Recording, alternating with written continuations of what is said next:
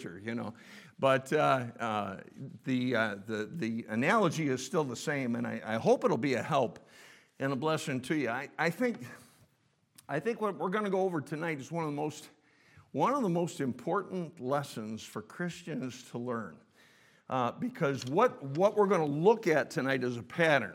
You know, you can learn things through principles. You can learn things in Scripture through precepts. You can learn things through pictures that God has in the Bible. You can also learn things through patterns. And what we're going to look at tonight is a pattern. And the name of the message is simply going through the wilderness. And it's something that all of us will do. And we're going to do it probably a whole lot more times than just one or two times in our lives. It's a pattern and it's a cycle that seems to repeat itself in the Christian life. So with that in mind, you should be at 1 Corinthians 10 right now. By now, let's all stand together. 1 Corinthians chapter 10.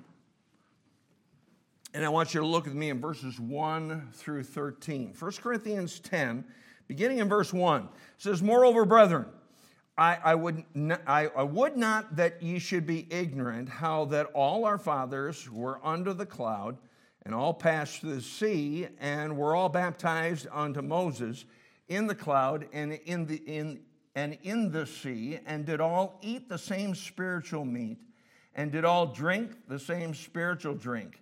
For they drank of that spiritual rock that followed them, and that rock was Christ.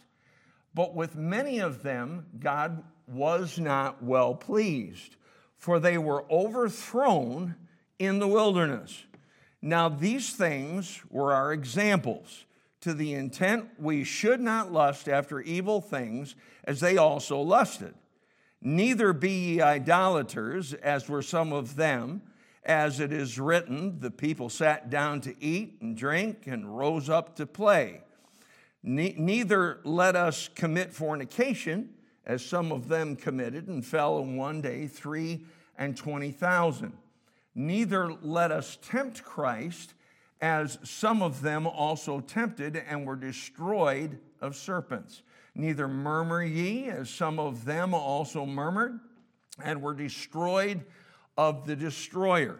Now all these things happened unto them for ensamples, and they are written for our admonition, upon whom the ends of the world are come.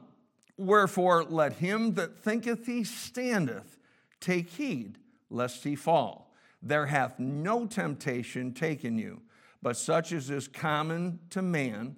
But God is faithful, who will not suffer you to be tempted above that ye are able, but will with the temptation also make a way to escape, that ye may be able to bear it." Let's bow our heads for prayer. Father, I pray that you would lead, guide, and direct during this message tonight.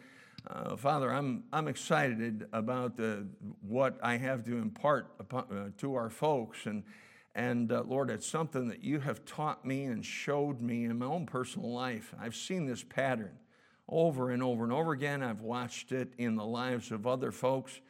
And God, how we respond when we're going through the wilderness is so very, very crucial. And it can make the difference between making it in the Christian life and just crashing and burning in the Christian life. So, Father, I pray that you would have free rule tonight in each and every one of our hearts. Get our attention tonight to your word. And Father, I just pray that you would speak to our hearts. Help us to learn something tonight. Help us to make some determinations tonight and some decisions tonight that will make a difference in our lives. God, we pray that you would get the honor and you would get the glory through all that's said and done for us. In Jesus' name that we pray. And all God's people said, amen. You may be seated. The verse that really grabbed my attention in all of those is particularly verse 11. Now all these things happened unto them for ensamples. In other words, they're ensamples to us. They went through it so we would learn from it. And they are written for our admonition, upon whom the ends of the world are come. Now, with that in mind, take your Bibles and turn backwards to the book of Romans, chapter 5. And I have come to see that Romans 5, the first 5 verses, are kind of the Christian life in a nutshell. And Romans 5, verse 1 starts out and says, "Therefore, being justified by faith, we have peace with God through our Lord Jesus Christ, by whom we have access by faith unto this grace, wherein we stand and rejoice in hope of the glory of God. And not only so, but we glory in tribulations also, knowing that tribulation worketh patience, and patience experience, and experience hope. And hope maketh not ashamed, because the love of God is shed abroad in our hearts by the Holy Ghost, which is given unto us." I appreciate Grant Miller doing this drawing for me, because if I did it, it would not be as easy to read as it is tonight with him doing it. But what that tells us is this, is that the whole process starts with salvation. We're saved by grace through faith in the Lord Jesus Christ. And during this time, God encourages us, takes care of us right afterwards. There is, in fact, Preacher Keck calls the very beginning of the Christian life baby fat. Basically what it is he just kind of nurtures us and helps us along. We're babies. We're infants in Christ, and he encourages us. But eventually there comes a crash. There comes the wilderness. There comes some difficulties. And if you look with me, in verse 1 says, "Therefore, being justified by faith, we have peace with God through our Lord Jesus Christ, by whom also we have access by faith unto this grace, wherein we stand and rejoice in hope of the glory of God." So in the very beginning, when you get saved, God gives you peace with God. You didn't have that before you got saved. But you were at enmity with God. According to Romans 5 later on, it tells us that we were at enmity. But when you trust Christ as Savior, you get peace with God. You also rejoice in hope. Why? Well, because you didn't know you were going to heaven before, because you didn't have that thing settled. Now your sins are all forgiven. Man, everything is great and wonderful, and you are saved, and your sins are forgiven, and you got heaven to look forward to. And God does special things for you during this initial period. He encouraged me all over the place. And you look at the Old Testament, when Israel came out of Egypt, God did some special things for them. For instance, he led them by a pillar of fire, and he led them by a pillar of cloud. Now, he didn't do that forever, but he did that for a short period of time. You say, well, he did that to protect them. Yeah, sure he did. And there was special protection upon them, but there was also special encouragement from that pillar of cloud and that pillar of fire. But then after they went through the Red Sea, and after they looked over their shoulders and they saw Pharaoh and his armies drowning in the Red Sea, then they hit the wilderness. And the wilderness is described in Romans chapter 5 and verse 3, in the very first part of the verse. "And not only so, but we glory in tribulations also." That's what this is. It's not the tribulation period. It's just tribulation, difficulties, problems, and so forth that you get in your life. Then God begins to work on you down here. And if you respond right down here, then he takes us up, and we end up in the last part of verse 3 that says, "Knowing that tribulation worketh patience, and patience experience, and experience hope, and hope maketh not ashamed." Now that's all contingent upon how you respond in the wilderness. And Israel responded wrong. They did so over and over and over and over again. And that first generation, because they did not respond right and they didn't learn the lessons that God was trying to teach them in the wilderness, they ended up missing out on the promised land. And Moses fell into that same hole himself when he really lost faith in God and did not trust him like he should have. And when he was told to speak to the rock rather than smite the rock, he got mad, he got angry, and the wrath of man worketh not the righteousness of God. And he ended up smiting the rock, and he lost the promised land. And so those folks, that generation, did not get the blessings that God had taken them out of Egypt for, because they failed in the wilderness, and they did not respond properly. And if you respond properly, what God will do is He'll teach you patience, He'll teach you experience, He'll teach you hope, He'll give you new hope, and you'll not be ashamed. In other words, you'll have some boldness that you didn't have at first going into the wilderness. You see the same thing with Job in Job's life. Job was living a life for God. He was a good man. He was a righteous man, and God protected him. He built a hedge around him. Then he took that hedge and he brought it down and he said, okay, devil, you can go ahead and you can afflict him. And he allowed the devil to attack Job. He went from here, crashed, went into the wilderness. And he responded right. When his wife said, why don't you curse God and die? He said, his response was, the Lord giveth, the Lord taketh away, blessed be the name of the Lord. And when you see him on the other side of the wilderness experience that he went through, he gained patience, and he learned how to exercise that by praying for his friends when they were in trouble. He learned experience. He got new hope. He was not ashamed. And then the very last thing that it says that this whole experience does for us when we respond properly, look down at verse 5. It says, and hope maketh not ashamed, because the love of God is shed abroad in our hearts by the Holy Ghost, which is given unto us. There's a special love when you come through this process that you get at the end that you didn't have going in.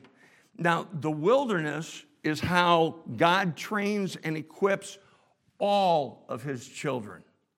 Now, the wilderness is going to be different for you than it is for me. And then, like I said, it's not a one-time shot. It's not just, okay, I'm glad that's over, and now we'll just go on with the Christian life. No, oftentimes it's a cycle, and it'll go on over and over and over again. The wilderness takes many shapes, and it takes many forms. But each of the trips that you and I make into this wilderness, each of the trips is personalized. It's for you. I've never gone through what Job went through. I haven't ever gone through some of the things that the children of Israel went through in the wilderness, in their wilderness. You look at somebody else's life, and that's why the Bible says, comparing themselves among themselves, they were not wise. What that says in the Greek is, comparing themselves among themselves, they were just flat stupid, okay? They're just dumb. They didn't have any sense. You don't have any sense at all when you compare yourselves among yourselves, because God deals with us as individuals. And so that wilderness is always personalized, and it's just for you because God knows exactly what you need, and he knows exactly how to help you become more like Jesus Christ. We love that part of Romans chapter 8. Well, turn with me. You're already in Romans. Just go to Romans 8. Romans 8, of course, 28 says, and we know that all things work together for good to them that love God, to them who are the called according to his purpose. And then it says that for whom he did foreknow, he also did predestinate, verse 29, to be conformed to the image of his Son, that he might be the firstborn among many brethren. We like that conforming part, but sometimes the process is what takes us through the ringer. And that's what the wilderness is. Sometimes it's a swamp. Sometimes it's a meat grinder. Sometimes it's a ringer. But we go through it because it is necessary.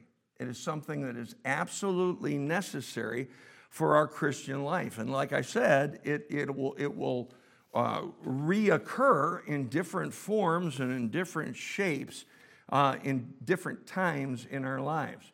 Now go back with me to 1 Corinthians chapter 10. 1 Corinthians chapter 10. And I want you to look with me down in verse 5. Notice what God said happened to the children of Israel because of their wrong response in the wilderness.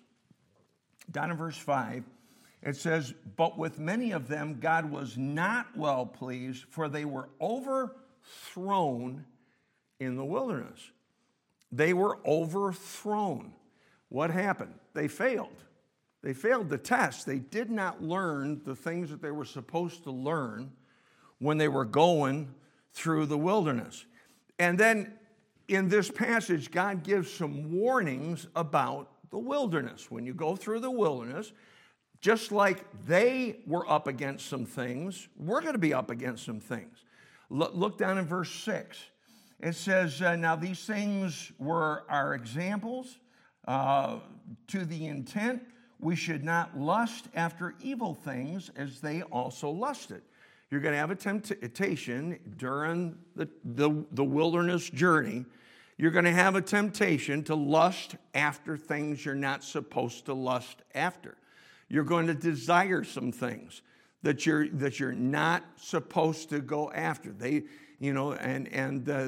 children in the wilderness were susceptible to idolatry. They were susceptible to gluttony. There were just some things that they lusted after that they should not have lusted after, and it was while they were going through that wilderness experience. You look in verse 7, and it says, neither be ye idolaters, as were some of them. As it is written, the people sat down to eat and drink and rose up to play. The Bible says that covetousness is idolatry. One of the temptations you're going to have going through the wilderness will be covetousness. Again, comparing yourselves among ourselves, we were not wise. The idolatry part is just, it's not just bowing down to an image and worshiping it. Idolatry is simply anything or any person that gets our first love. The problem that the church at Ephesus had, according to Revelation chapter 2, is that though they were doing a lot of things right, they had left their first love. And I've heard that preached erroneously, I believe, that, the first love ought to be your service for God. The first love ought to be, loving souls and winning souls. No, your first love is Jesus Christ, okay? We're to love the Lord our God with all our heart, with all our soul, with all our mind, and with all our strength. And that ought to be our first love. And anything that gets in the way of that becomes an idol, and we become guilty of idolatry.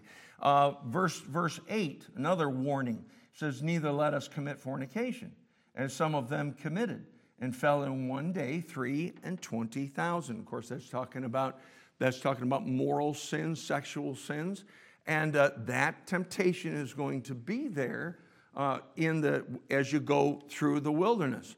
Down in verse 10.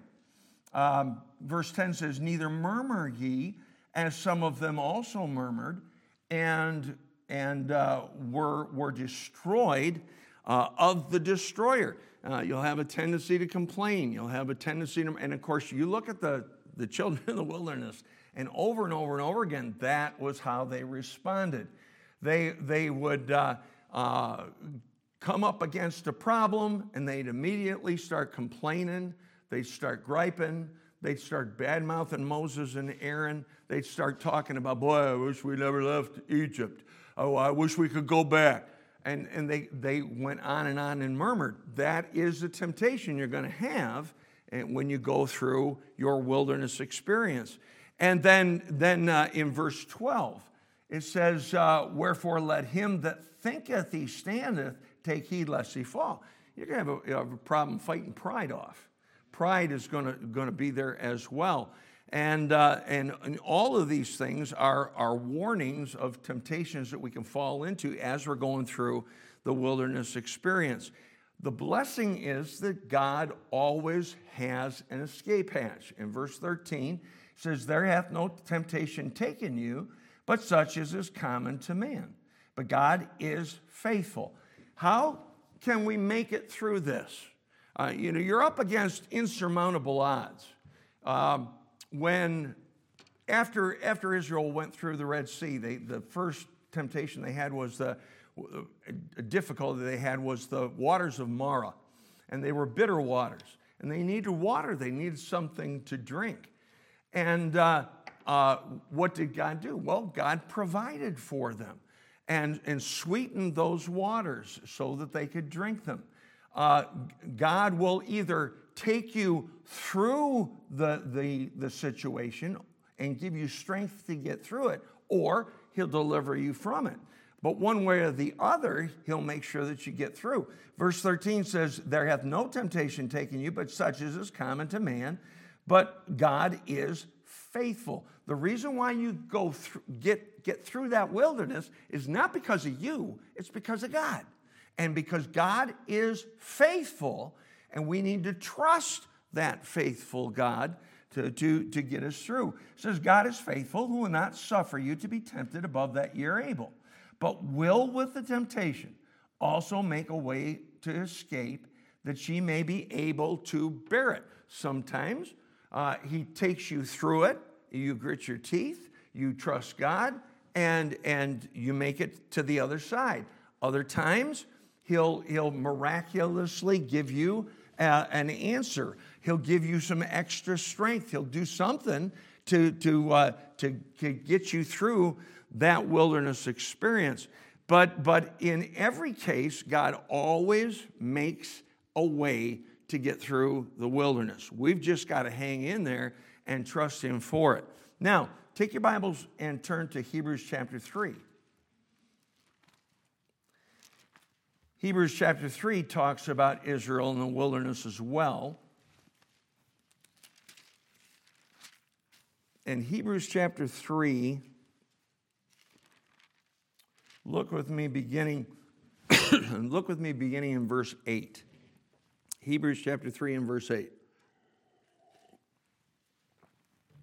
God says, harden not your hearts, as in the provocation in the day of temptation in the wilderness, when your fathers tempted me, proved me, and saw my works 40 years. Wherefore I was grieved with that generation, and said, they do always err in their heart, and they have not known my ways. So I swear in my wrath, they shall not enter into my rest.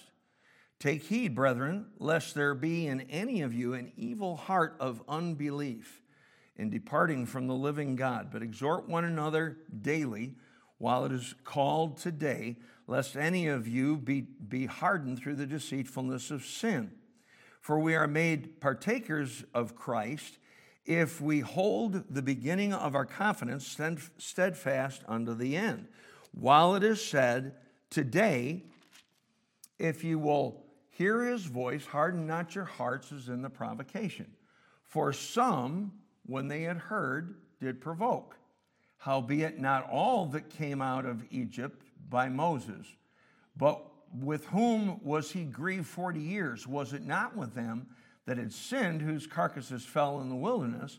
And to whom sware he that they should not enter into his rest, but to them that believed not?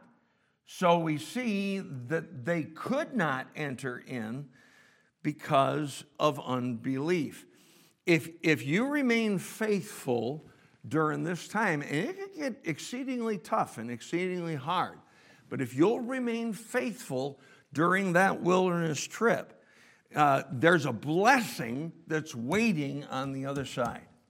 Here's what I've observed, however. I've watched folks enter into the wilderness, and before they got to the other side, they quit. Before they got to the other side, they made a hugely bad decision that prevented the rest of the process to be fulfilled. And that's exactly what Israel did. They made a huge mistake when they sent the scouting troops in. 12 of them went in, 10 came back and said, we can't. 2 of them came back and said, we can't, but God is able. And because of that, they ended up losing out on the blessing that God brought them out of Egypt for, took them through the wilderness for, and now they're just going to die in the wilderness. And I've watched, I've observed Christian after Christian after Christian die right here. This is not a good place to die. This is not a good place to stop in your Christian life. And it's just simply because people throw up their hands and they quit during that time. Now, again, in this passage, he gives some warnings. Look down in verse 8. He says, in chapter 3 and verse 8, he says, harden not your hearts, as in the provocation, in the day of temptation in the wilderness. One of the warnings is be careful, because if you don't respond right in here, you're going to get burned. You're going to get bitter. You're going to get a hard heart. You're going to become calloused to the things of God if you're not careful. You got to keep your faith. You got to keep your trust in God through this whole thing. Otherwise, there's hardness that's going to take place in your heart, and you don't want that. Another warning he gives is he tells them that they erred in their heart and they did not know the ways of God. Another thing that God takes us through this for is he teaches us some things about how he thinks, how he works, what are his ways. And if you'll stay faithful during this time and endure during this time and trust God during that time, you'll learn those things. But if you don't, you won't. And the children of Israel did not learn his ways. And they erred in their heart because of that. And then look down in verse 12. In verse 12 of chapter 3. It says, take heed, brethren, lest there be in any of you an evil heart of unbelief in departing from the living God. He warns us about an evil heart of unbelief. And again, departing from God. What that simply is doing things our way rather than his way. And going our route rather than following what God would have for us. So with all those things in mind, let's take a look at what are the purposes of the wilderness. When you respond right as you're going down through this, and then God takes you up, and where this thing ends is the love of God is shed abroad in our hearts.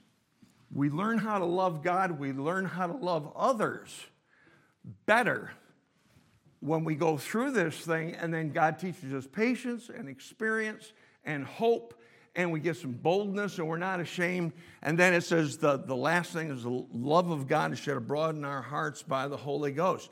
You grow in that love. So what are some purposes of the wilderness? Well, first off, purpose of the wilderness is to test our faith and to test our character and to strengthen our faith and to strengthen our character. Over in 2 Peter, it gives us the building blocks for Christian growth. And it says, add to your faith virtue, and to virtue knowledge. Before you can handle more knowledge in the Christian life, you better get a little extra virtue. And the truth of the matter is, most of us, when we got saved, were pretty low in the virtue tank. And because of that, one of the greatest needs, I believe, that a new convert has is not get more Bible doctrine and get all your questions answered. No, get some virtue. Get some character. Get some moral excellence, so when the proper knowledge comes along, you can handle it. And boy, I have watched new convert after new convert after new convert, particularly in this day and age, fail in that area simply because they were short on virtue. So it tests our faith, it tests our character. Another thing the wilderness does, it gets us to depend upon God.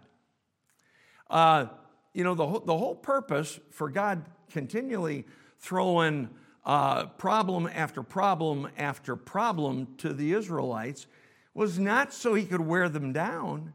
It was so he could strengthen their faith, and they could realize that, hey, God took care of us at the Red Sea. God took care of us at the waters of Marah. Well, then the next test, God can take care of us too. That's what he wanted them to do. That's where he wanted them to go. He wanted that dependence and belief in God to strengthen. But instead, they questioned him every step of the way. Another thing that the wilderness does is that it makes us more usable. And I think one of the ways that it really makes us usable is it tenderizes our hearts. There is something good about going through difficulties. It humbles us, and that's a good thing. That's not a bad thing.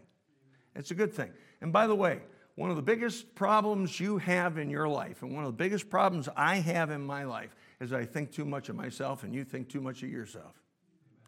And I'm sorry, but there's never a time when that is taken care of. There will be a time when either we go through the blessed hope or we go because of death. Then it'll be taken care of. But until then, that's a constant battle. It's one of the things I'm looking forward to heaven. No pride in heaven. You don't have to battle that thing up there. But down here, you have to battle it. And what going through that wilderness does is it makes us tender. We do this often. My wife will buy a little bit cheaper grade of steak, and she'll want me to put it on the grill. Before she puts it on the grill, sometimes what she'll do, she'll often marinate it, and that will tenderize it a little bit. But then I've seen her take one of those mallets and just beat the snot out of it. Not that there's snot in meat, I know that, but nonetheless, she just beats it to death. What does that beating do? Well, it makes it tender. Sometimes there's some beating that goes on here. You get beat down. It's tough. It's hard. I understand that. But there's a reason for that.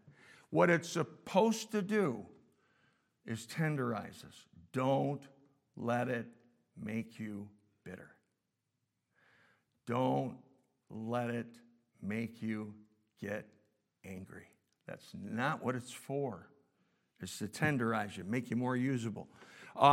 Another thing that the wilderness does is it works on others and teaches them or straightens them out. In other words, your example can be a blessing to others.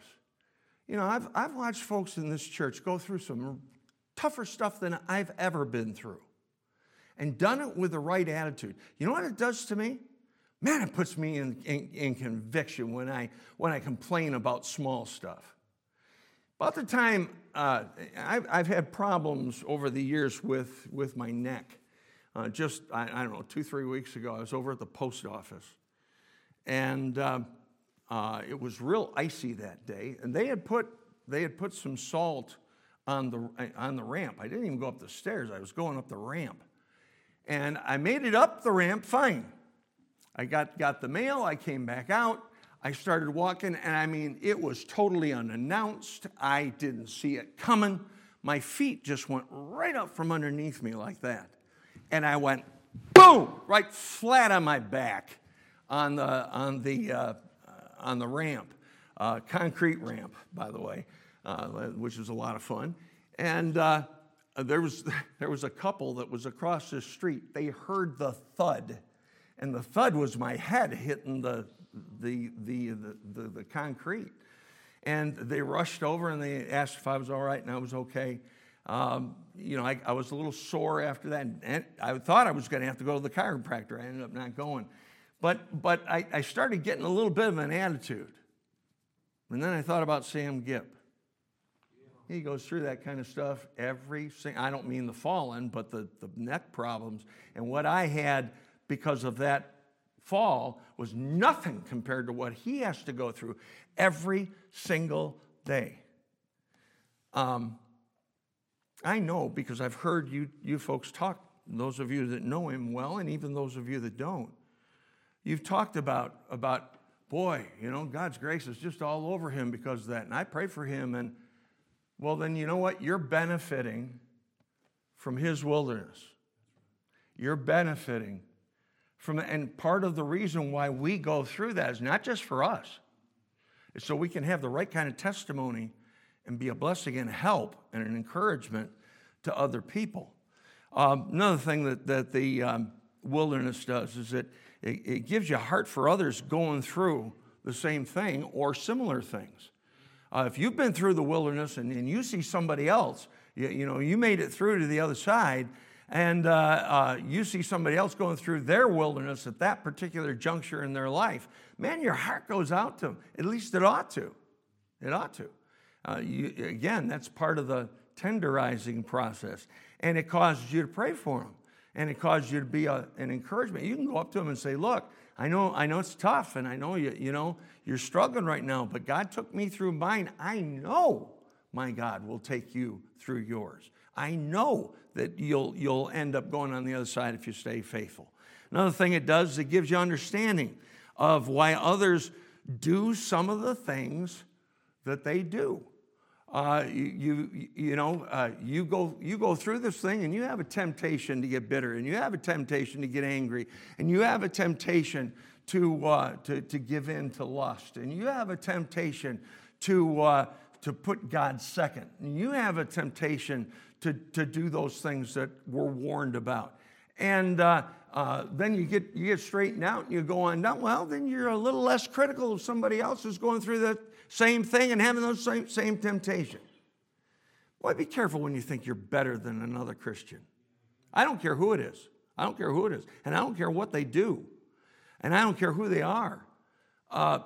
Be careful, because the truth of the matter is God took you through your own wilderness trips so you could learn to have a little compassion on other folks.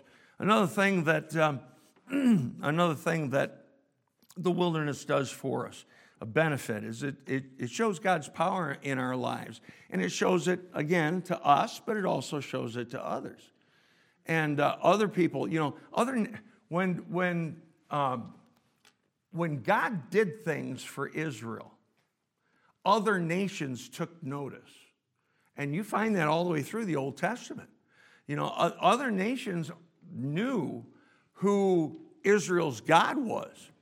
And that there were things that Israel was able to accomplish, not because they were a great nation, but because God was their great God and went on their behalf and was strong on their behalf.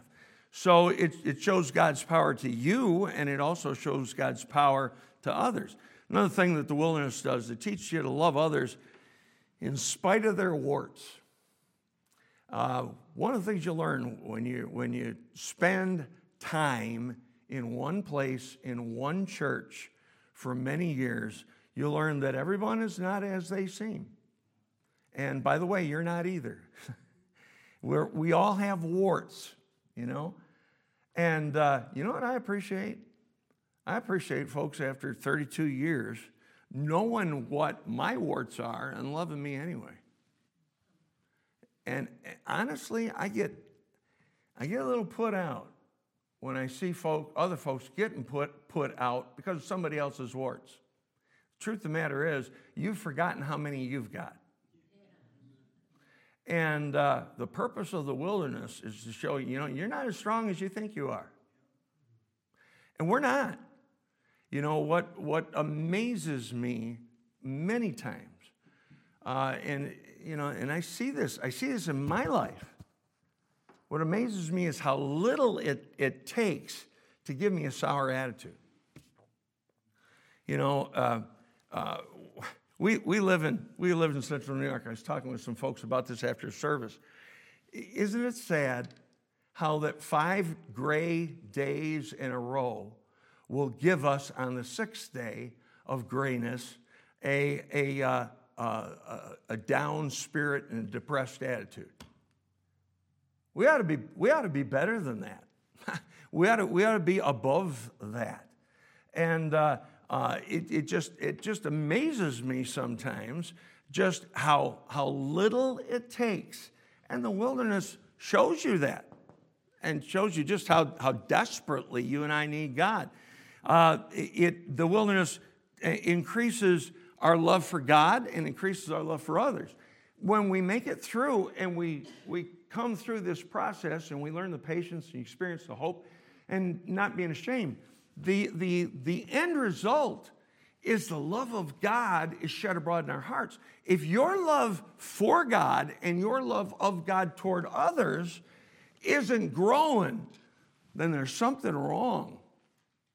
You ought to have greater love now than you had 2-3 years ago. You ought to have greater patience with others now than you had 2-3 years ago. And you will if you respond properly when you go through the wilderness, because those are the things that God teaches us, and we grow in those things. It increases your love for God and increases your love for others. And right along with that, it also increases and grows your gratefulness. And again, I've told you this before, but I really believe, without a doubt, those 3.5 years in Western New York when I pastored out there, I don't know if any of those people got any benefits at all from me being there, but I got a benefit from them. You say, you got a benefit from them? Some of the stuff they did? Yeah. I think that whole thing was just for me. I needed that. And I needed it desperately. I'm a different pastor here than I would have been had I come right from Green Bay and come right here. I had to go through 3.5 years in Western New York. That wilderness was for me. That was absolutely necessary for me. There are times when, over these 32 years, when I've developed a little bit of a complaining spirit, and God leans over the banister of heaven, cups his hand, and whispers in my ear, "You want another Yorkshire?" And I say, "No, Lord, I think it's just wonderful here right now the way it is." and I am just so thankful for this problem that I was previously griping and complaining about, which I'm not complaining about anymore. What it does is it gives you an attitude of gratefulness. And let me conclude with just some things that we need to remember as we're going through the wilderness, and then I'm done. We're not going to spend much time on this, but things to remember when you're going through through that wilderness trip. Number one, stay humble. Stay humble. Don't let pride get a hold of you. Number two, stay grateful. Remember, daily he loadeth you with benefits. Start looking for them because they're there, even in the wilderness. Even in the wilderness. And the truth of the matter is, you look at Israel, and God provided for them over and over and over again. Yeah, they had trouble, they had difficulties, they went up against some brick walls, but God always provided for them. You know what those were? Those were benefits. Well, the problem is they weren't very grateful. They weren't very thankful. And you start losing your gratefulness in here, you're going to lose the battle. You're not going to get out of that experience and that trip what God wants you to get. Third thing is remember what God saved you from. Amen. Remember what he saved you from. He saved you from two things. He saved you from slavery. You were a slave to sin before you got saved. And secondly, he saved you from condemnation. You know, he that believeth is not condemned, but he that believeth not, the scripture says, is condemned already. Before you got saved, you were condemned already. God saved you from that. He saved you from slavery. He saved you from condemnation. Remember that while you're in the wilderness. You've always got something to be grateful and thankful and joyful about, even when you're going through the wilderness trip.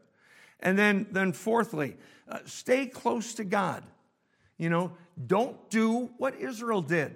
Moses went up on Mount Sinai, and after we don't know exactly how many days, but before the 40 days were over, they were worshiping a golden calf. I mean, 40 days, that's just a little over a month. Somewhere in that time period, they switched gods. They went from Jehovah God to the golden calf God. Don't switch gods. Stay close to God. Don't slack during that time on spending time in your Bible. Don't slack, and the temptation is to do that.